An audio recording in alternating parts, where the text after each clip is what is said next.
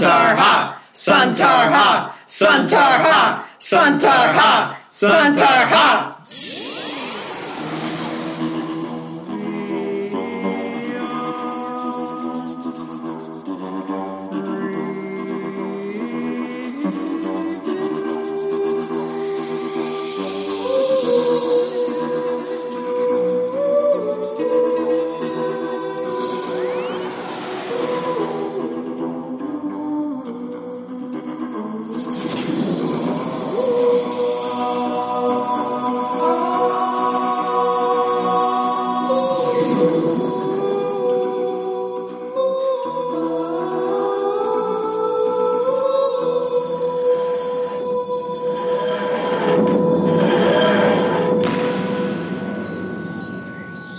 Hello, everyone, and welcome to the Whovian Review. I am Michael. I'm Shelby. That makes me Colin. I'm Jace, I think. And tonight we're going to talk about Series 4, Episode 4, The Sontaran Stratagem, and Episode 5, The Poison Sky. Now, there's two cool ties to the Colin Baker era with this episode. This is the first time we see the Sontarans since The Two Doctors, which is a Colin Baker story. And the lead Sontaran, General Stahl, is played by Christopher Ryan, who was Lord Kiv in Mind Warp, which is another Colin Baker story. There, just had to say my piece. Sontaran Stratagem? Maybe there is a stratagem here. I dare our listeners to, just say that title 5 times fast. Yeah, it must be a tongue twister. I don't think I'll try, though. So, Martha's back. Yes, I liked her a lot more in this one. I kind of figured you would. She just needed a ring on her finger and to find a guy, and she's a whole different kind of person. Well, she needed to not be hung up on the doctor. Right, yeah, that's a very different thing. But, Alright, so I loved Martha in this episode because I feel like she really grew a pair and kind of proved that she's better off without the doctor. Like, when the doctor found her, she was just like a run-of-the-mill human being. But when he came back, she was just super established. And, originally he wasn't happy with, like, all the guns and military men. But, then it was like, I can change them. And that's when, like, you kind of, were like, yeah, that's Martha. She didn't just turn into one of them. She's still, like, the product of the doctor making the world a better place.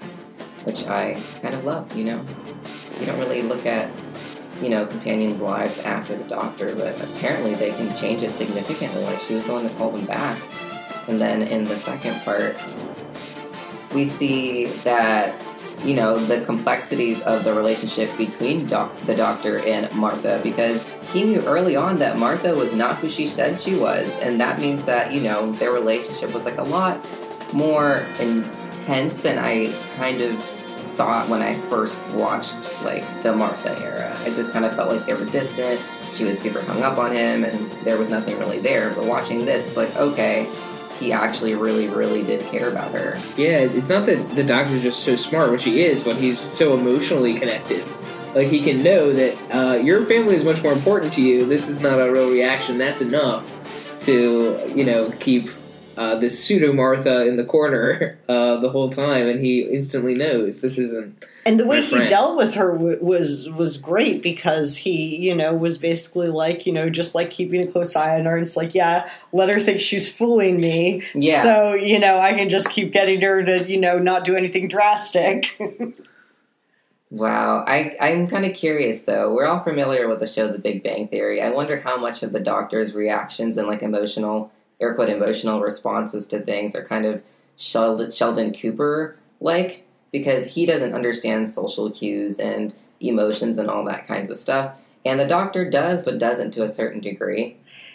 I feel like he does, but he also, he interacts with it in a way that is just so out of the norm. I mean, he's an alien. Yeah, and he's probably also used to multiple cultures from all around the universe, so eventually he's going to get something mixed up. The mores on one planet are going to be different from the mores and the norms of society on another planet. So with every possible choice that he's gone to in the 1,000 years that he's been alive at this point, you'd think probably something's going to rub off on other planets that he might might bring to Earth and then go, oh, wait a minute, that probably wasn't the greatest thing to do. Yeah, we've certainly seen him do it with different times. Definitely. But yeah, speaking of, geniuses who can't interact socially, let's talk about Luke Radigan, one of the villains of this tale. Oh my goodness. Well, we think he's a hero, maybe just solving climate change and all emission problems, out of the gate. But clearly a little bit insane from the start. Oh, well, yes. I mean, in the way that a genius child might be, if no one ever says no to them. He was bullied. And going back to the whole Big Bang Theory thing, this kind of rings true for all the main characters for that series. So this kind of makes some sense. Obviously, they didn't go nearly as insane as Luke did. But yeah, no, I actually agree with that. Like, what do you do when you're just like a really smart dude and no one understands you? Make an alliance with aliens to commit genocide and have you and your 30 best friends take over the world. Exactly. Okay, but there were like 3 girls in that group. I do not blame that girl for being like, excuse me. Yeah. Hey, Luke had a plan. He was all mapped out. He thought about it. He was very, very clever. I feel bad. A breeding plan, nonetheless. I feel bad for the dude. Gosh, he was just like a really smart dude who didn't fit in with anyone, and someone promised him more. And I think that's what it was. He was obviously duped by the Centaurans, and so he's got this overwhelming urge to actually do what he think is the best for himself and maybe for humanity, when in reality, he's lost sight of just being human in this regard. And I think that kind of plays out quite well when the other students are like, wait a minute, I want to go find my mother. I want to go find my father. I want to find my sister. My brother's got Atmos installed in his car. I want to make sure he's still alive. And I don't think that was obviously the one thing he was forgetting in all this. Yeah, I made him more alien than even the Centaurans almost. I think in seeing that connection, how he was willing to, seemingly turn on his species, just made it so that he just felt so weak in so many ways. And I feel like you see that, with everybody else around him. You see everybody, with a gun in their face, just walking away and saying, what are you going to do? And then you see the doctor come in and just snatch a gun out of the hand and throw it across the room. It's like, I'm tired of this. Let's just stop it. In a lot of ways, undoctor-like. I mean, the hate, the motivations are very clear, but... Well, I guess at that point, Luke was quite obviously not going to shoot anyone, and the doctor could pick that up in a heartbeat. Exactly. There's that emotional connection. I mean, we're also, undermining how, I guess, human he felt towards the end, because it was pure emotion that we're like, I am going to kill myself because I deserve it. He's very hard on himself. I didn't think that was... No, I think was happening. Yeah, I think he took the words that the doctor said, saying, "Do something brilliant or clever with your life," and he recognized the doctor's importance and the doctor's importance to the Centaurans, and was like, you know what? I can, ruin all of their plans like they ruined, my life, and this is worth it. This is the clever thing I can do. This planet was never big enough for you anyway. Yeah, I mean, in some ways, even if you can't respect him, you feel for him near the end when, he realizes the tragedy of his mistake and almost, what he's done. If he does go on living his life in a clever way as much as he can here, that hangs over him forever. That's probably the most significant impact he'll have on the world. And in this case, he goes and he faces... what really he did, and he takes the doctor's place, saves his life, but feasibly he might know that the doctor might be a little bit more clever.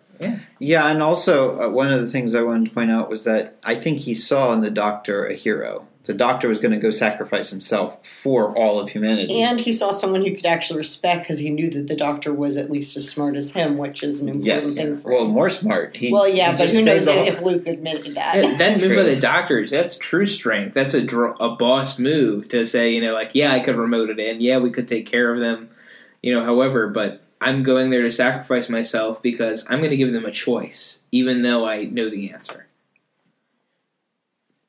Yeah, the Doctor's characterization in this is very, very similar to a lot of classic Doctor Who. As a matter of fact, I will point out that this story does have a very Third Doctor era feel to it, mostly because you've got unit soldiers running all over the place. And the Doctor's stuck on Earth for a period. Yeah, the Doctor is stuck on Earth. He doesn't have his TARDIS that he can go gallivanting around the universe in. But also, there's a Brigadier-like character, and Martha kind of takes on the Liz Shaw kind of character, and you've got a second in command that ends up kissing the general, was it? I forget what rank he was. Colonel Mace. So I mean, you've got a basic unit soldier-like atmosphere throughout the full 2 episodes, and a lot of the interactions that the Doctor has with them, trying to get them to stop fighting the Centaurans, which is the exact opposite of what you want to do because the Centaurans have the upper hand. At least in this case, because Colonel Mace is very loyal to humanity, he is able to show that he does have some smarts and is able to bring down the Valiant and kind of clear the air and then actually figure out a way to solve the problem of allowing his guns to work again so they can defend Earth. So there's a lot of this play with unit and kind of very Brigadier-like moment. Even though Nicholas Courtney wasn't in this, his spirit was definitely there.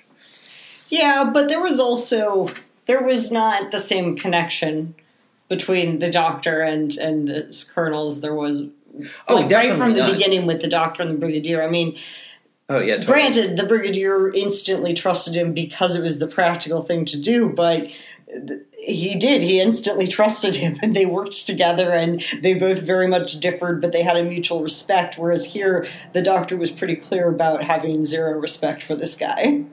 Well, and he didn't really listen to the Doctor. Yeah, he didn't really. Yeah, he pretended to have respect for the Doctor. But again, that's the point: is that it's not the Brigadier. Yeah, this is another character, so you have to deal with yet another military officer in a much different way. But I think, in my case, I actually ended up liking Colonel Mace in the end. Yes, he was definitely stubborn, definitely militaristic, like everybody seemed to be pointing out, but he actually was useful in solving the issues. And he was a good guy. Yeah, he was a good guy. He actually had Earth in his sights, so. All right, let's talk about Donna. Okay. How noble. She was fantastic in this episode, in these 2 episodes, for so many reasons. There was the whole thing where she and the Doctor were interacting, where she's like, "Oh yeah, I've got to go home," and he does this big goodbye speech, and then realizes she just means to visit, and yeah. And then seeing her and interacting with Wilf, which I feel is a whole other topic we'll get into on this, and then when she's in the TARDIS and stuck on the ship and the Doctor's like, "I need you to go do this thing," she has such a realistic reaction to it of just being like, "There is a terrifying alien out there. It's going to kill me. Are you crazy? I can't go out there." And having to be talked through it because let's be real. As brave as we all feel we'd be, we'd probably feel a little bit more like that the first time round. Probably a lot worse. Oh man, I don't think I could go in and whack, a Centauran in the back of the head with a hammer just straight out of the TARDIS. I hope I'd have that courage. Well, I think Donna displays it quite nicely here, but also it's kind of cute seeing her little celebration when she realizes she can do it, and I think that empowered her to continue on throughout the Centauran spaceship quite nicely. But she was still too insecure to accept any of the Doctor's compliments along the way, which is a running theme for Donna. Well, that's Donna Noble. But it is. It's that, but she manages to still be brave and amazing and, everything. I love the part where she forgets that she actually has 3 fingers on her hand. And then she proceeds to use 5 to open the door. She does the full Vulcan, Yeah, that was a good Star Trek nod there. I think Donna is kind of the one that probably is most relatable to in these 2 stories too, because she has family at home. She's got to go back to them. She's worried about them, and granted, you've got a nagging mother who she loves dearly, but also wants to escape from it, which is probably one of the driving factors for her to go off with the Doctor in the first place. And that's a realistic relationship, too. That's a very realistic relationship, and I love that in this season. And then you've got Wilf, the Wilf. grandfather, who is probably the spoiler, and he's definitely a spoiler for Donna. He spoils her rotten, probably. But he's got Bernard Cribbins, who plays Wilf, has this gleeful, childlike, likability that just is so magical. What a presence! Yeah, I mean, oh my God, he should play Santa Claus. He could play. Is he not? He could play any kind of role in that manner, and we'd all love him for it. I mean, he also has that gleam in his eye. Oh, when he tells Donna, just you keep doing what you're doing. Don't worry about your mother. I'll take care of her. Go see the stars. And seeing the stars is like his dream, and he's just so genuinely happy for her to have it and to be realizing it and to just be able to experience a piece of it through her. And he just loves her so much and is so, wonderful. And I love that openness from the start that we don't see with a lot of other, companions too. Just like other people in their lives, like, oh yeah, I'm out and about exploring the universe, Grandpa. It's nice to have that homeward connection to really know and have an understanding about what's going on, but feel that excitement with you and for you, rather than as a kind of worried antagonist role. This is a really great. Although they are keeping it from the mother, Sylvia. Right, Sylvia? Yeah, I think and maybe with good reason. Yeah. I mean, we probably should have kept it from Rose's mom a little longer. What do you think of Wilf, Jace? I thought he was just an adorable old man with like such a childish kind of like love for like wonder in space and just everything. I thought he was just like super pure, and I think I said during watching it that I would like give my life for this movie. He was just so adorable, so loving. He's such an important part to like the Donna era for me. Definitely. We're going to be okay. Donna said it so. More or less a quote. Definitely. Really powerful. So the plot line for this, with the atmosphere in the cars actually polluting the whole planet Earth and whatnot, did you find that realistic? Did you find it a little ridiculous? I thought it was interesting how like most of it was just like, oh, something's going on. There's a genius involved. There are the Centaurans. Also, they're gonna clone the whole world. But also, let's forget about that and just move on. Yeah, can we go back to the Centaurans for a moment? Like, focus on them? Like, this is their comeback in New Who, right? Yes. Oh, They yeah. come back onto the scene, throwing toxic gas into the air, at least having a plan to.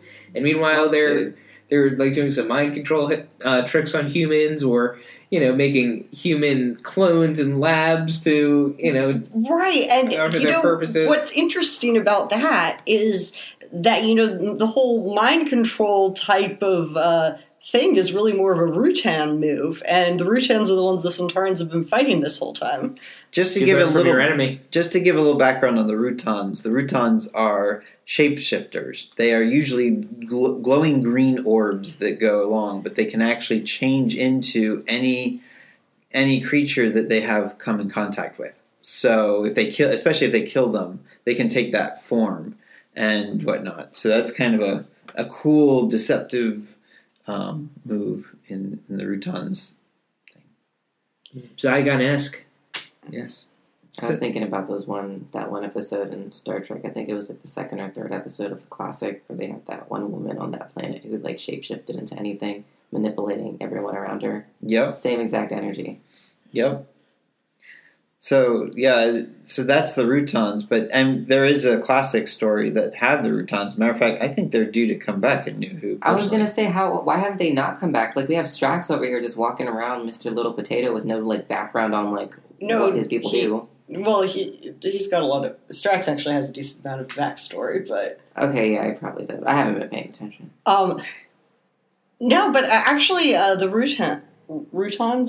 Rutans. Mm-hmm. And the Centaurans came back in a Doctor Who video game that is considered canon, where the 11th Doctor, Matt Smith, helps them to basically come to this conclusion where he, like, essentially gives them this bomb that, if they, like there are two bombs, and, like, if you click one of them, it'll destroy one of the two races, but you don't know which one it would be. It'll either destroy all the Centaurans or all the Rutans, and then, like with the Zygons. Yeah, but this actually came first, and then they kind of... that's... Okay. And so, like, it ended up becoming a stalemate, and so the war kind of ended at that point. Wow, finally. So he did it because he knew it worked? Makes sense. But yeah, this is the Sontaran's glorious battle cry back in. I will say that the makeup and the faces that they created for this and so much better are really good looking. Well, to be fair, for the Sontarans in the classic series, they actually look decent. They were one of the more decent looking creatures. That is true. And to be fair, I don't know about the Sontaran appearance. I think Miss Jace put it well by doing like the potato head connection. I think it's enough to not take them seriously when they're a menacing force that is a big strategic mind, but also nearly invincible with their armor, super-powered laser weaponry. Really one spot that could do some damage that they're pretty protective about. I mean, they really should, I feel like, have a much more commanding, terrifying presence, and in some ways taking the mask eliminates, I think, some of that fear in me. Well, actually, I kind of feel like that's a little bit the Sontaran's role. Like, every time they show up, even when they're doing something epic, it's still a little bit like, but they're Sontarans, look at them. You know, type of feel to it. Like, there's always, like, a little bit, like, it's never as serious as facing the Cybermen or the Daleks or anything. Right, you know, but so it kind of should be, you know? They're almost as commanding in a lot of ways. I mean, the very first few outings that we had with the They stole the TARDIS! The very first few Sontaran outings that we had in the classic series, though, we did have a level of seriousness. And because they were, I mean, basically in the Sontaran experiment with the Fourth Doctor, you have a Sontaran that's just literally doing all these experiments on humans and making them and torturing them, basically. And, yeah, but that's like exactly what the Rani does. I know, but what I'm saying is that there was at least some level of seriousness when it came to the Sontarans in the classic series. I think when you get to newer Who, I think their shape and their look are obviously kind of made fun of or mocked a little bit more, especially with the whole potato thing, especially when you get to the Matt Smith era, because then you've got Strax. And Strax kind of changes the whole entire Sontaran race. Vibe. Yeah, the vibe. Thank you very much. And yeah, it's completely different with Strax. And it does kind of undermine the power and the might of the Sontarans in general, because they are a clone army that all they're bred for is basically war. That's all they know. War or breeding. They were coming here for breeding. This was mostly sport, not war. They were coming to create more soldiers. Yes. Create billions of soldiers. Right. Through cloning. Breed for war. Clone for war. Yeah. Clone and war. I mean, it was still war-centric is what I was getting at. But it's nice later on seeing Strax have a different role, being a nurse or whatever you want to call him, or a butler. He started off as a nurse and then he became a butler. To actually make up, like he says, it's to restore the honor of his clone badge, and it's actually one of the Sontarans from this story that was the original one that he's trying to restore the honor of. It's the second in command guy. Stahl, the one who's like... No, wait. Or no, it was like Score. Yeah, you're right, Score. Like, this is sport. And funny you mentioned that, because Dan Starkey, who plays Strax... Dan Starkey, who plays Strax, actually was the one who played Score. So it makes sense that that's the one he was... Well, I mean, that's what... one of his cloned batches. Well, okay, I guess I'm assuming that that's what he's restoring the honor for, because it's the same actor. Right, yeah, that would make sense. I've always wondered, though, because we do have some Sontarans that look different from other Sontarans. Well, yeah, but they've got different sets of clones, like... they're not all cloned off the same one. They're maybe cloned off of a whole bunch of different ones, but then, like, those ones keep getting cloned. Yeah, and even if you're genetically the same, epigenetics plays a big factor where your environment affects how the genes go over time. Who knows that someone has a little bit more bread or slept a little bit closer to the windows on the ship. Things happen. Different interaction effects throughout life. I'd like to bring up Ross as a character. He's one of the soldiers that actually goes off with the Doctor and actually becomes extremely loyal. He becomes like the Sergeant Benton of this story. Very much so. And unfortunately, he ends up passing away. And I thought that was a very well done thing, was that they took a character we actually cared about and liked and then had a moment for him. An unfortunate moment for him. But it gave a little bit... Again, this story really kind of works on what it is to be human. And sometimes it's the humans that aren't as human in stories like this. But in this case, I think we're doing a little bit better. I thought it was more about what it's like to be Centauran, personally. But I guess it's just a matter of perspective. Any other last-minute thoughts? I thought the thing with the GPS where, like, the car wanted to drive them into the lake and the Doctor was like, oh, you're going to disobey you're going to ignore everything I'm saying. Oh, well, I tell you to drive into the lake. Well, it's like, well, first of all, that's not what the word ignore means. That's, it's not like it's disobeying you. If it ignores you, it doesn't matter what you say. And then second of all, like, that doesn't make any sense. Like, it would have made more sense for the car to have been programmed to drive into the lake regardless of what you say, not disobey every order you give it. And that just seems like they just didn't want to do the stunt to have, the two actors jump out of the car, and it just kind of seemed like a cop-out there.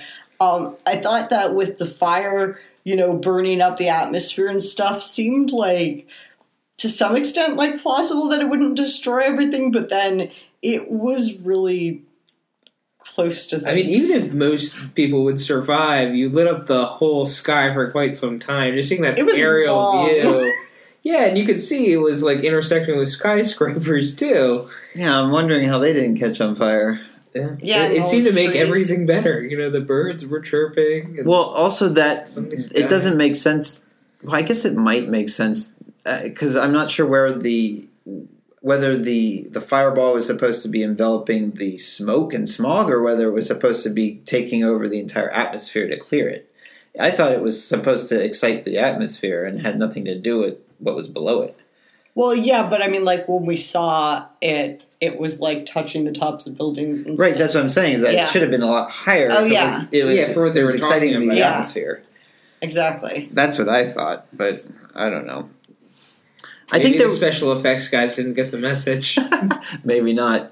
I think there was definitely some cheese factor with this episode, too.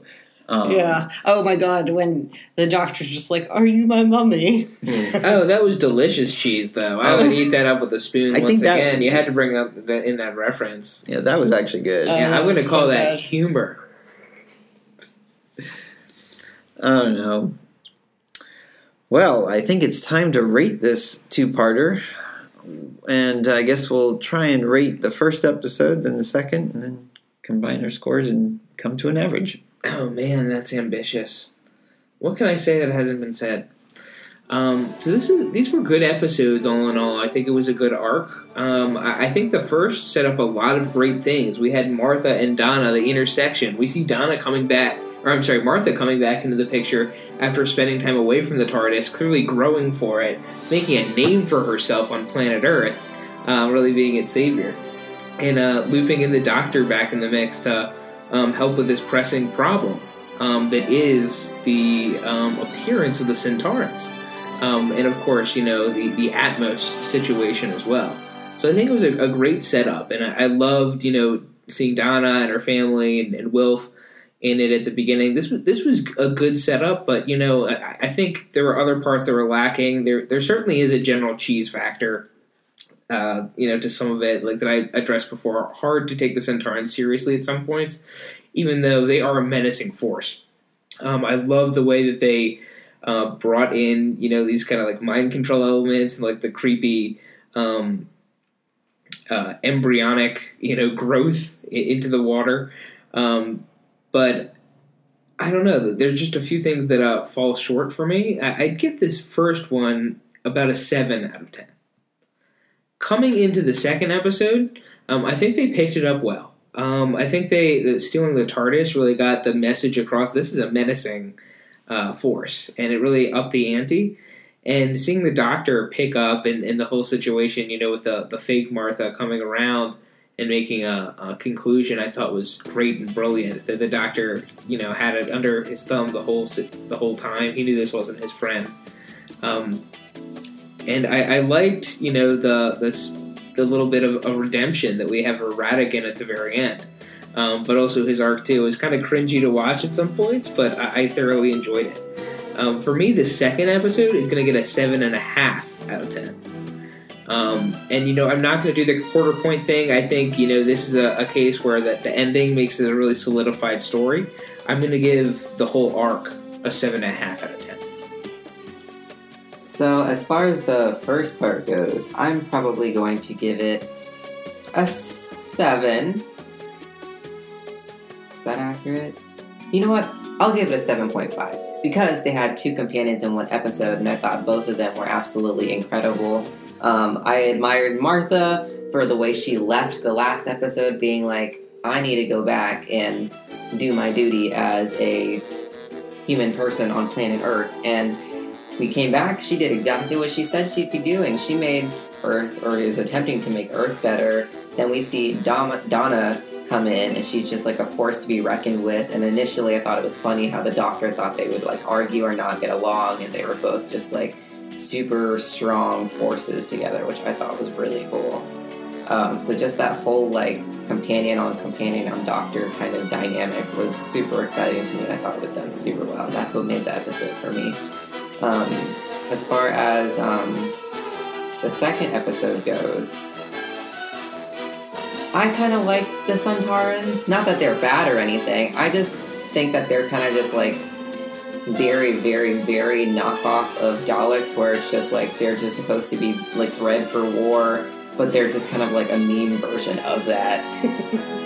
I mean, it's just like they're funny. They're little like things that are just, I don't know. I thought that was funny. I thought it was cool. I liked the whole like genius idea, and how he literally ended up taking his life at the end of it because he realized that's what, people like, not him do, but that's what it means to be like a hero, It helps to think that, it was all your fault to begin with. But anyways, I think I'll give that one an 8. I thought it was really cool. As far as the characters go, I thought it wasn't too serious, but kind of silly because the Sontarans are kind of laughable, but also kind of quite terrifying. I mean, they almost got away with it, but also they really didn't. But I admired the plot, their ideas, the way they went about things. It just confused the doctor for a long time, and I like that about them. But yeah. Oh, and together? Oh, together. Probably an 8. All right.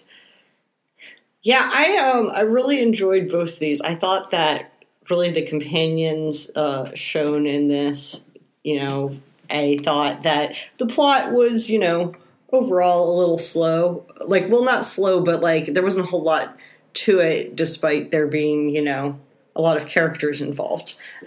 But I thought overall it was good. It made sense, and it was very interesting throughout, and I think it was mostly a character piece. I feel like even Luke Ratigan, I thought had a great run of it. Just watching him go a little crazy every time the doctor corrected his grammar or something like that was pretty excellent as well. I liked the Sontarans, but yeah, I think that Jace's categorization of them as being knockoff Daleks is pretty spot on. I think that I actually felt about the same about both of these, so I'm going to give them both and together a 7.5. Boy, you guys are all rating it almost the same here. Well, I mean, it was a pretty, they're all good. That's awesome. However, it didn't, make me want to, jump out this window and scream at the top of my lungs, yay, hoo. Is that what you do when you're excited? You know what? Sometimes, you get excited and you have to express it in certain ways. Plus, for a 2-part story, there was a cliffhanger. Like big time. Who does that? Come on, that wasn't a wrap up of a Wilf was almost about to die there. That was actually a good cliffhanger. Oh yeah, and when Sylvia saved him, she was just like, "What are you guys doing?" Yeah, we kind of forgot that part. Yeah.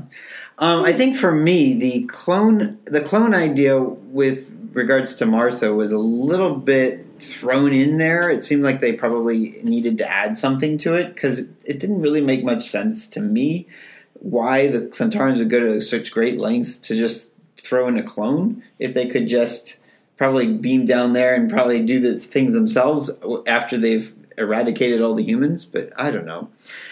Just that seemed to be a little bit weird. I like the subtle hints of pollution and what we need to do with cars. This is how you're supposed to, I think, bring political ideas into a story. Now, going back to the Third Doctor era again, they always brought in political ideas, but they did it in a way that wasn't shoving it down your throat with extra dialogue that wasn't necessary to explain why you were talking about pollution. It was more just that was part of the concept of this episode. So, unlike the Chibnall era, this actually worked, I think, much better in that regards. Very Third Doctor. I love the throwbacks to previous Doctor Who stories throughout. I like the idea of having Donna, Martha, and the 10th Doctor. It's one of the few times where you've got more than one companion where it actually works out quite well. And I would have to say, for the first part, I would probably give it a 6.5 because typically in New Doctor Who, you usually have a great first part, and then the second part kind of ends in a way that you're just like, huh? But in this case, it was one of the few times where for me, the second part was actually a little bit stronger than the first part. So I'm actually going to give a 7.5 to the second part, giving this all basic 7 for the whole story. Because I think even though it did set it up relatively well, I just felt like there's a lot more happening in the second part. And it just seemed more action-y and just it had held my interest a lot more. So there you have it. So 7 for the whole thing, and that's a wrap. You didn't rate too differently from us either. I know. I really couldn't. I know, Mr. Complainer. I know. It's being so critical for like no reason. No, I just was pointing it out that it was just kind of interesting that we were all just like, okay, wow, yeah, we all like this. You guys did this thing. Now let me do it too. I wasn't thinking that at all, but okay. I want to touch base on your cloning comment real quick. Oh, go ahead. I mean, I understand that the whole cloning concept was kind of out of touch, but it was also in touch. I mean, that was the overall goal, but I mean, the idea could have been like, let's clone someone that matters so that way we can spy on everyone. Right. Well, I mean, it was just the fact that they cloned one person. I mean, if they're going to clone people to get in to infiltrate Earth... they cloned at least 3 people. Well, you know... No, they took over 2 people. Oh right. I think they took them over. But I mean, they were clearly already, making other bodies for people. I don't know if we saw them, but it seemed like they had done it before. Yeah. Well, it just... Okay, yeah, I know it's a clone we could have race. just taken it away from the story. It wasn't really adding in much. No, I think what it came down to is that this story should have been an episode and a half long, but they couldn't fit it all into like one episode without it feeling rushed. So they decided to expand it into 2 episodes, and in order to do that, they had to put in some stuff with Martha and the cloning thing, and they were also probably going, oof, well, we want to bring Martha back in for this, but, like, we need her to do something. The Centaurans do something to her. She's also a medical doctor, so she didn't actually try to save the clone. She just told the clone, oh, you're dead. And that was a little bit out of character for Martha, because normally even though she knows that that's her, so to speak, I think that there would be at least some level of Martha wanting to try and help her, trying to check something. No, she just needed to get her ring back and move on with her life. I mean, she did hear the doctor say, Martha's, all that was keeping you alive. Right. So she was probably like, well, the doctor says there's nothing we can do, so there's nothing we can do. True. But the doctor... But you're right, it's definitely unlike Yeah, I think the value of, bringing in the Martha clone was really just so the doctor can say, like, I knew she was a clone, and I was dealing with this stuff the whole time, and you didn't even know about it. Well, I also liked the other line he had earlier about it, where he's just like, oh yeah, she's not like you, she's not a soldier. Mm-hmm. Wow. Little, stabs he threw at her the entire time. Well, at any rate, if you want to send us a message, you can send us a message through Facebook. I dare you. Good night, everyone. Bye. See ya. Good night. Ciao.